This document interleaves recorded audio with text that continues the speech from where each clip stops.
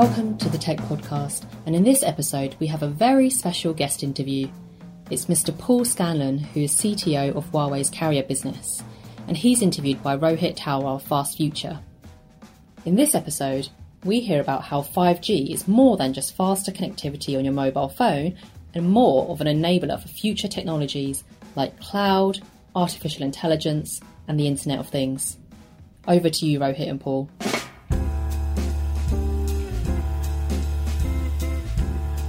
Hi, I'm Rohit Talwar from Fast Future, working with Huawei to explore some of the technologies and ideas that are shaping the future, and also how do we prepare ourselves as governments, as businesses, as individuals, and as society as a whole for the kind of disruptive technologies that are coming our way.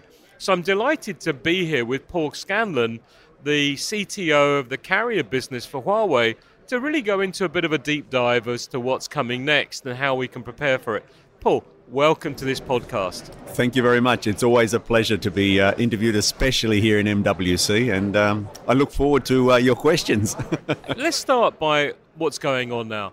What are some of the most exciting trends and emerging ideas that we're seeing in the technology space that you think could have a big impact in the next couple of years? You know, when we started 10, 12 years ago in developing standards for 5G, so it took about 10 years from 2009 to 2019. Obviously, what everybody heard is, 5G is faster, lower latency, lots of connections. But we never really talked about two other things, and one of them is really about the green 5G. We're calling it green 5G, but it's really about how 5G can improve energy consumption, energy utilization. And the second one we never really talked about was how 5G can really improve efficiency across all industries. We just think of it as smartphone. Smartphone is faster, it's faster and everything else. And the reason I wanted to start with that one is because there's a lot of hype about 6G. And for many reasons, yes. Well, just think about timing. 10 years to develop this and we start rolling it out. But 5G rolled out very quickly. 5G was adopted very quickly because of an ecosystem. So sort of to answer your question in a different way, the first thing I'm excited about is that there are so many vendors, with so many different makes and models of devices, 5G devices. And that happened much faster than in 4G. And because the third thing we tried to do in 5G was architect 5G for industry, this suggests that we have huge opportunities in industry to transform them. So when you're asking about what the future trends and everything, what's exciting, is 2 years ago, I couldn't promote healthcare at home, couldn't promote education at home or collaboration at home. I just couldn't do it. But now it's normal.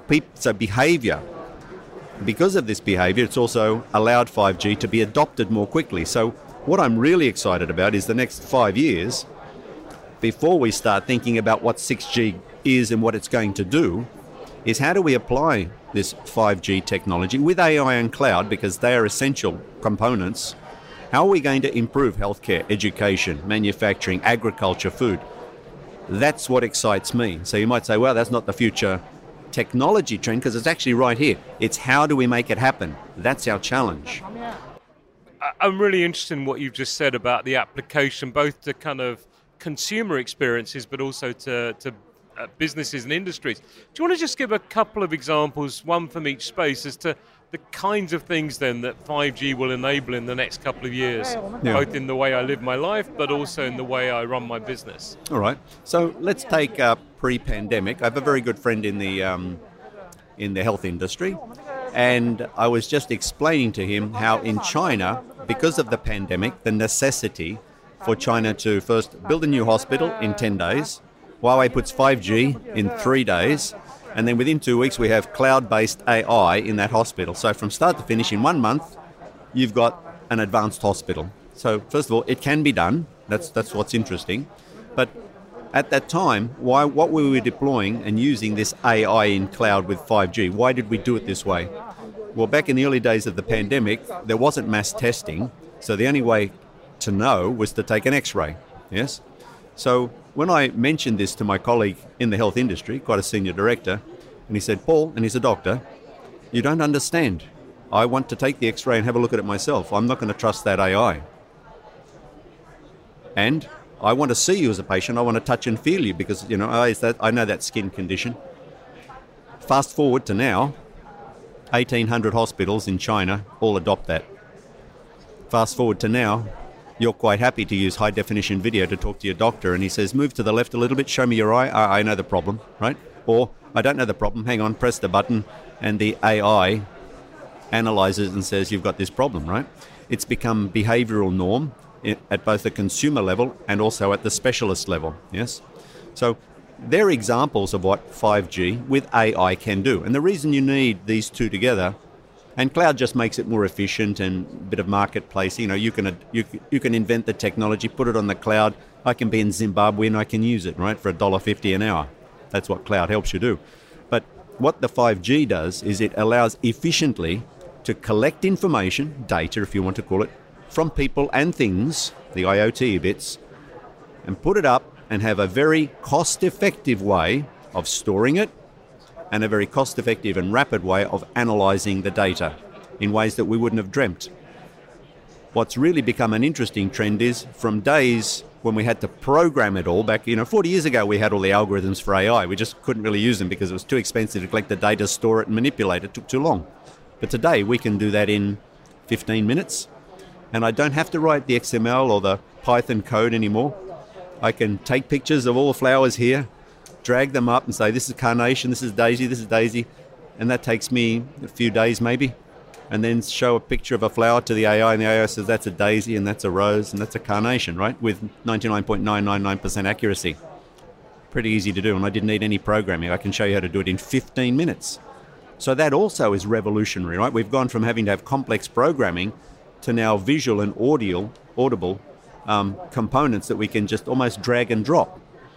So if we now say, what else excites me about the future? These things are available now in a platform form. Before it wasn't. Before you want to do this, okay, we need a big consulting department, we need to hire the right company to come in and help us do this transformation. So these are all available as a platform. 5G is a platform. The AI in cloud is a platform.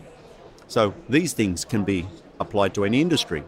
You asked some industry examples. Two of them were already in the health industry. I gave you some examples, but remote healthcare or high definition video. Yes, we have concepts where you need to get data to understand whether you're sick or not sick, right? I mean, doctor can look at you, but there's only one doctor and there's 10,000 patients. And if you look at the pyramid, one professor, a couple of professors, a few specialists, more doctors and GPs, and it just goes down, and they've got to cover 100,000 population.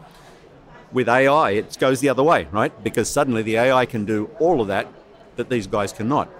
So we're now getting expertise to many. That's efficiency, right, of healthcare for the masses. So if you take that step, why can't we then extrapolate this across all boundaries? Yes, so from healthcare to education. A large component of this is video. I just mentioned video, high definition for everything. VR glasses, everybody's talking about VR glasses, showcase, everything's nice, etc. We've barely deployed any VR. How many schools are still teaching the normal way? There's more information on the internet than any teacher has in his head. So I don't mean disrespect, but practically you can find a lot of information, right, about a lot of topics. So if we have immersive experience using VR glasses and AR glasses in a school or in a university or college environment, then access, the facilitation is done by the lecturer or the teacher to engage, social interaction and all these others, and also guide which topics and according to the syllabus. But the content come everywhere. If I want to really see what the Olympic Stadium looked like, in 896 or 986, whichever it was, how do I do that? Well, I put on the glasses and there it is, and there's a person who's been, studying it for the last 50 years of his life and is the real expert. And now every school kid knows exactly what it is and he's going to show them.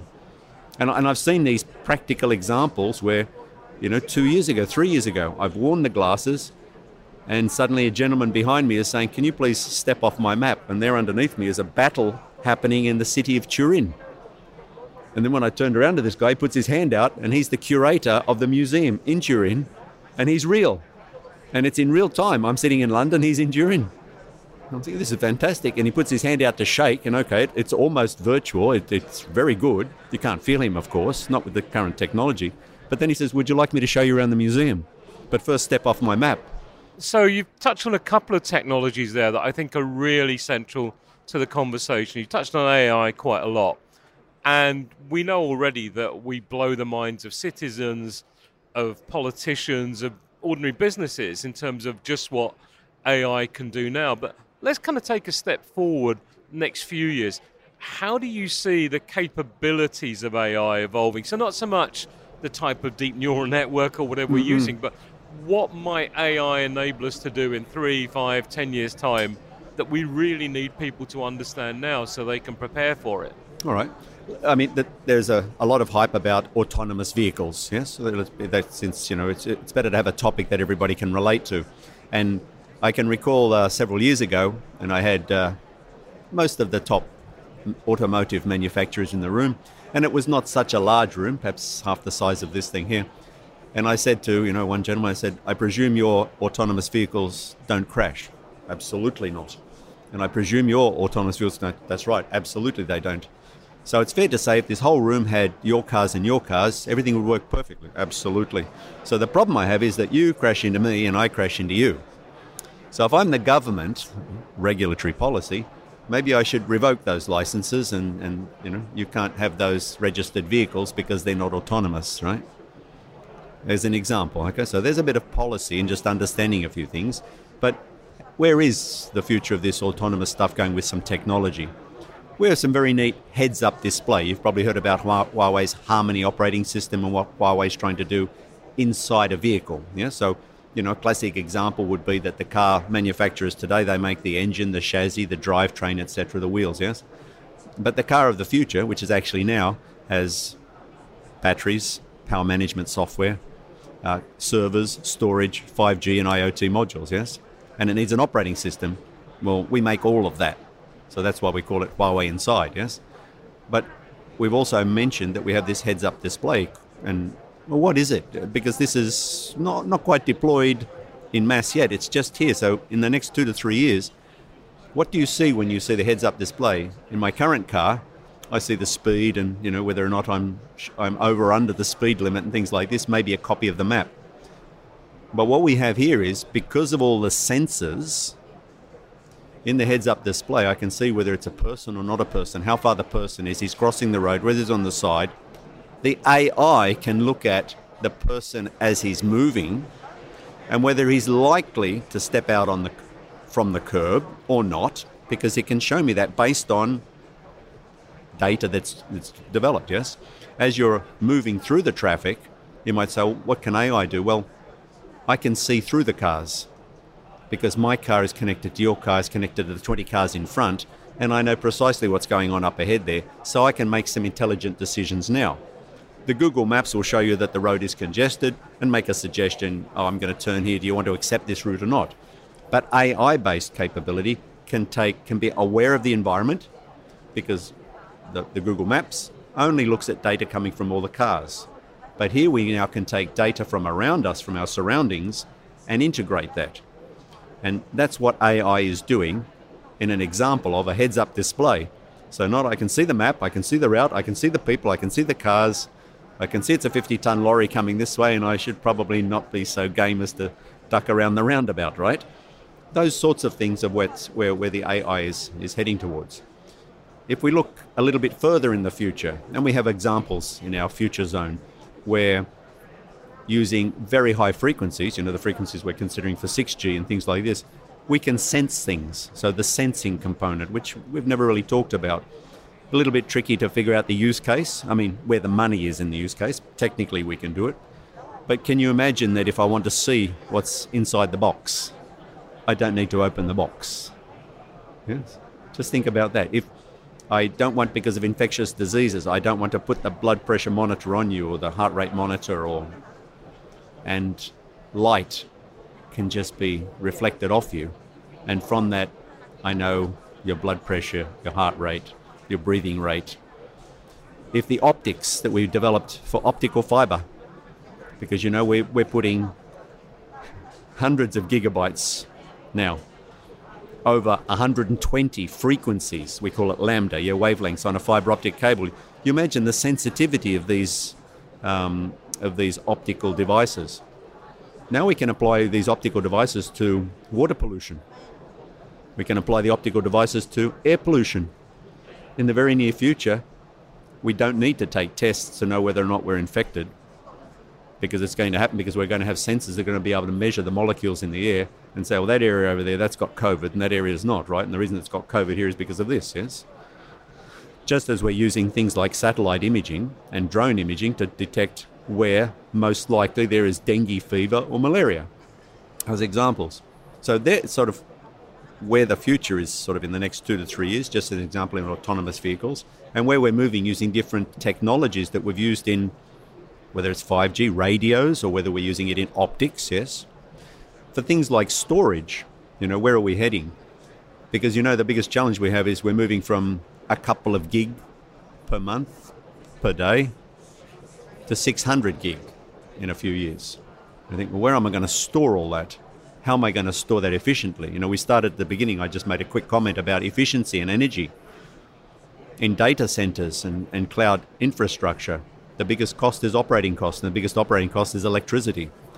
One of the things that we're seeing around us a lot now is this conversation about immersivity, metaverses. And what we're seeing is businesses at one level understanding that they probably ought to be doing something. At another level, they're seeing mind-blowing things happen, like Ariana Grande doing a concert with 78 million viewers in Fortnite. And then we're seeing a whole generation of kids growing up who live their lives inside Fortnite, yes, Minecraft, robots. Yes. And they're going to be the consumers of the future. So we know that there's a commercial opportunity there. But what we see is a lot of businesses not quite understanding why they need to be there, but knowing they have to. How do you see that kind of whole immersive experience evolving from just pure leisure?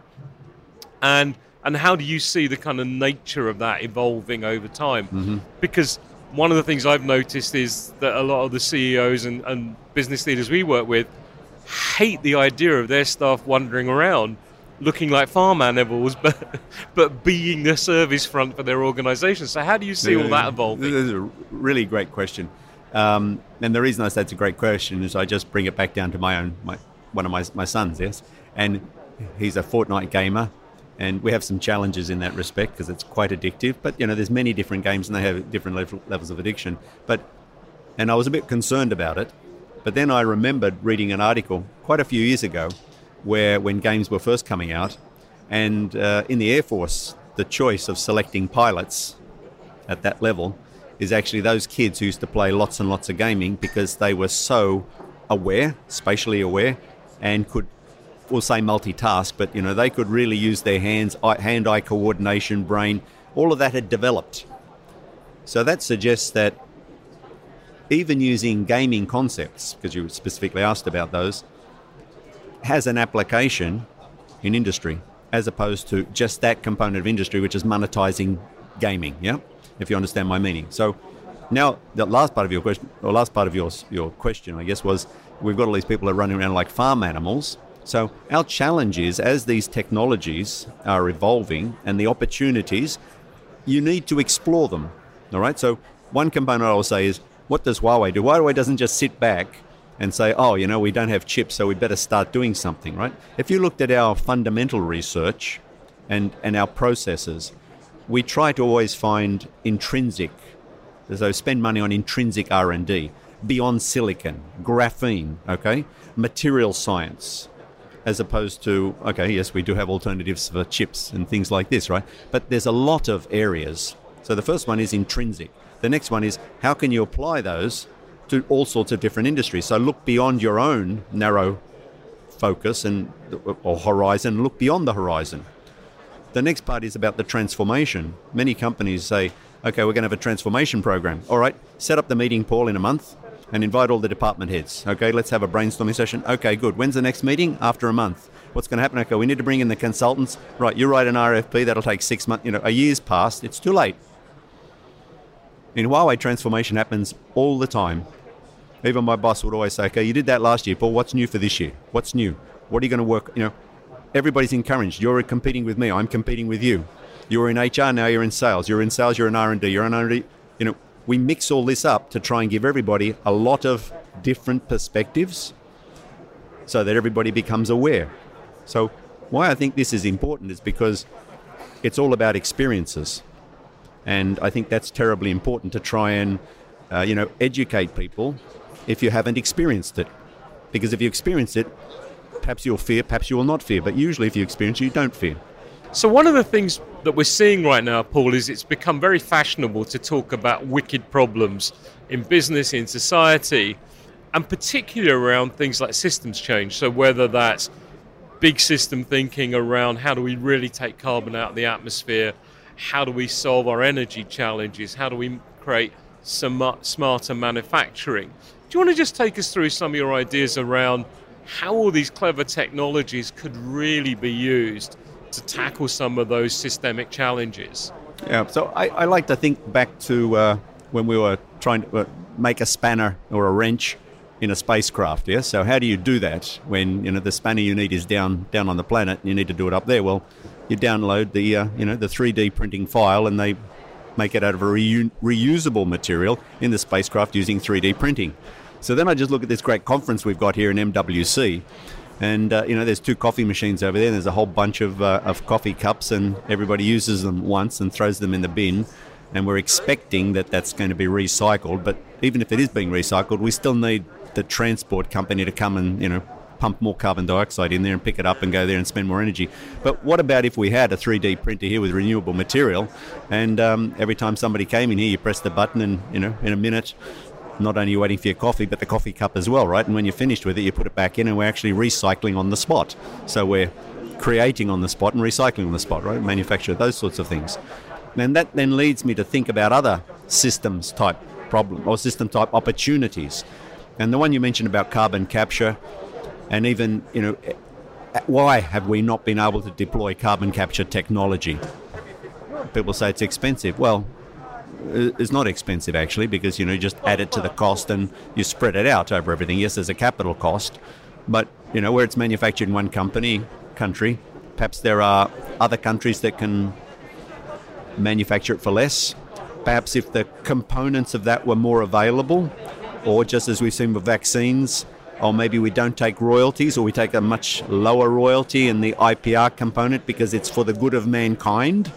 Yeah, so a couple of these types of thinkings. But let's take an example I've been thinking about, which is kelp requires carbon dioxide. Hang on, we've got carbon dioxide in the atmosphere. Well, why wouldn't we capture that carbon dioxide, maybe in a kelp farm, start pumping it in there and generating protein for the future, whether it's for livestock or whether it's for humans, or replacing all those cups there, yes, or plastic bags, using products like this. So then I think about, well, how do we generate the energy for this? Is it solar? Because it should be renewable, right? Then you have a systems, not problem, but you have a systems environment where all of these things are dependent on each. And the key is, well, how big solar farm, for how much water, for how much kelp, for how much carbon dioxide, and the cost of all these things before I have both a profitable business, sustainable profitable business, sustainable from environment, yet profitable. And the reason I mentioned those 2 maybe wacky ideas is because I'm thinking about how do we reduce all the components, the touch points. Yes, so in the first example of the coffee machines and all the people wanting to use coffee cups and all those sorts of things, how do we reduce all the touch points? Why do we have to manufacture it over there? The components come from country A and they go to country B and they're manufactured and they're shipped to country C, and then we deploy them here and they're delivered by company C, the company D, to recycling plant maybe, which can or cannot. Why can't we sort of do that in a sort of more closed environment at point of care or point of sale, right? As an example, point of consumption. And then here I'm thinking from the other picture of the kelp farms or carbon dioxide, just as an example, how do we make that industry, the people and all those industry components be packaged? So whoever's running them, operating them, your job of the future is doing things like this. Well, where is that? That's not necessarily in the city. So if you think about all of these components, you could distribute a lot of that stuff, which means you still want to live in the country, country house in the UK, lovely, right?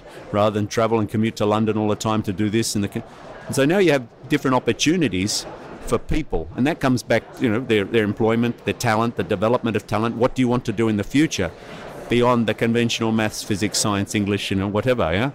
Do you see what I'm heading? Because you mentioned about the metaverse and those other and the immersive technologies. If you want to do all those things, then you need the environment to be able to develop yourself or the colleagues around you to start thinking in that way.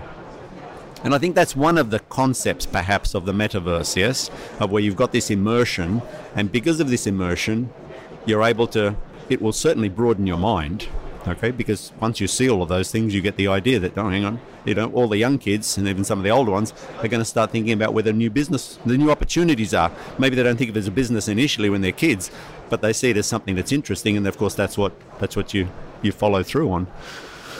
So these are things that excite me. We didn't touch on quantum, we didn't touch on other terahertz capable things in 6G, but some of the things I see in the embryonic testing that we've done in 6G, we're using a couple of gigabits per second. Yes, today maybe the base station today is about 20 gig. Can you imagine 10 times that or 100 times that? Yeah. Remember, if we're going to be consuming 600 gig a day, somehow it's got to be processed, the throughput, stored, and all those sorts of things.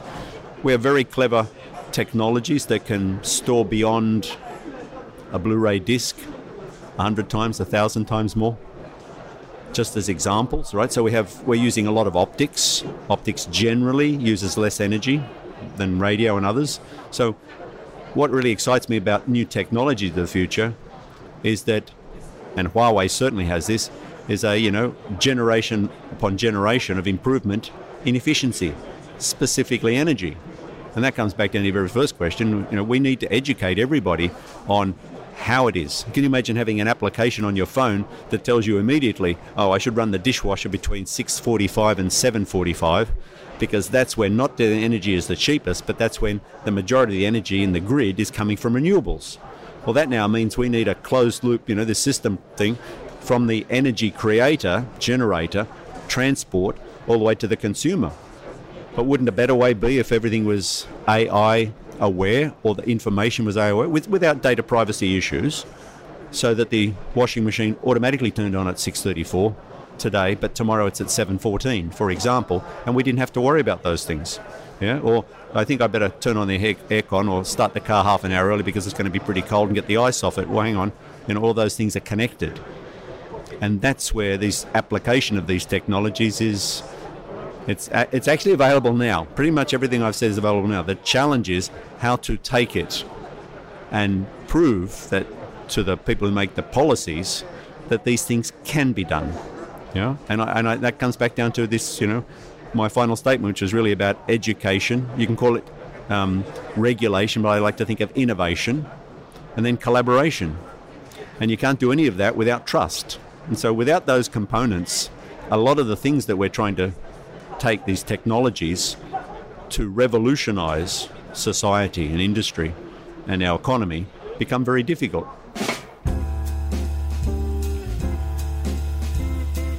That was Paul Scanlon, CTO of Huawei's carrier business, talking about the need for more education, collaboration and trust in order for us to reap the societal and economic rewards of these so-called wacky ideas in technology. Paul also gave us some fascinating predictions about how these technologies that we experience today, from remote education to immersive gaming, are just real-life examples of these technology-driven improvements over generations and generations. And it will be these revolutionary platforms, as he puts it, that will help us address the major global systemic issues like carbon reduction. And for me, that's huge. Thanks for listening to this episode of the Tech Podcast. If you enjoyed it, please subscribe now so you don't miss out on the next one. Until then, see you next time.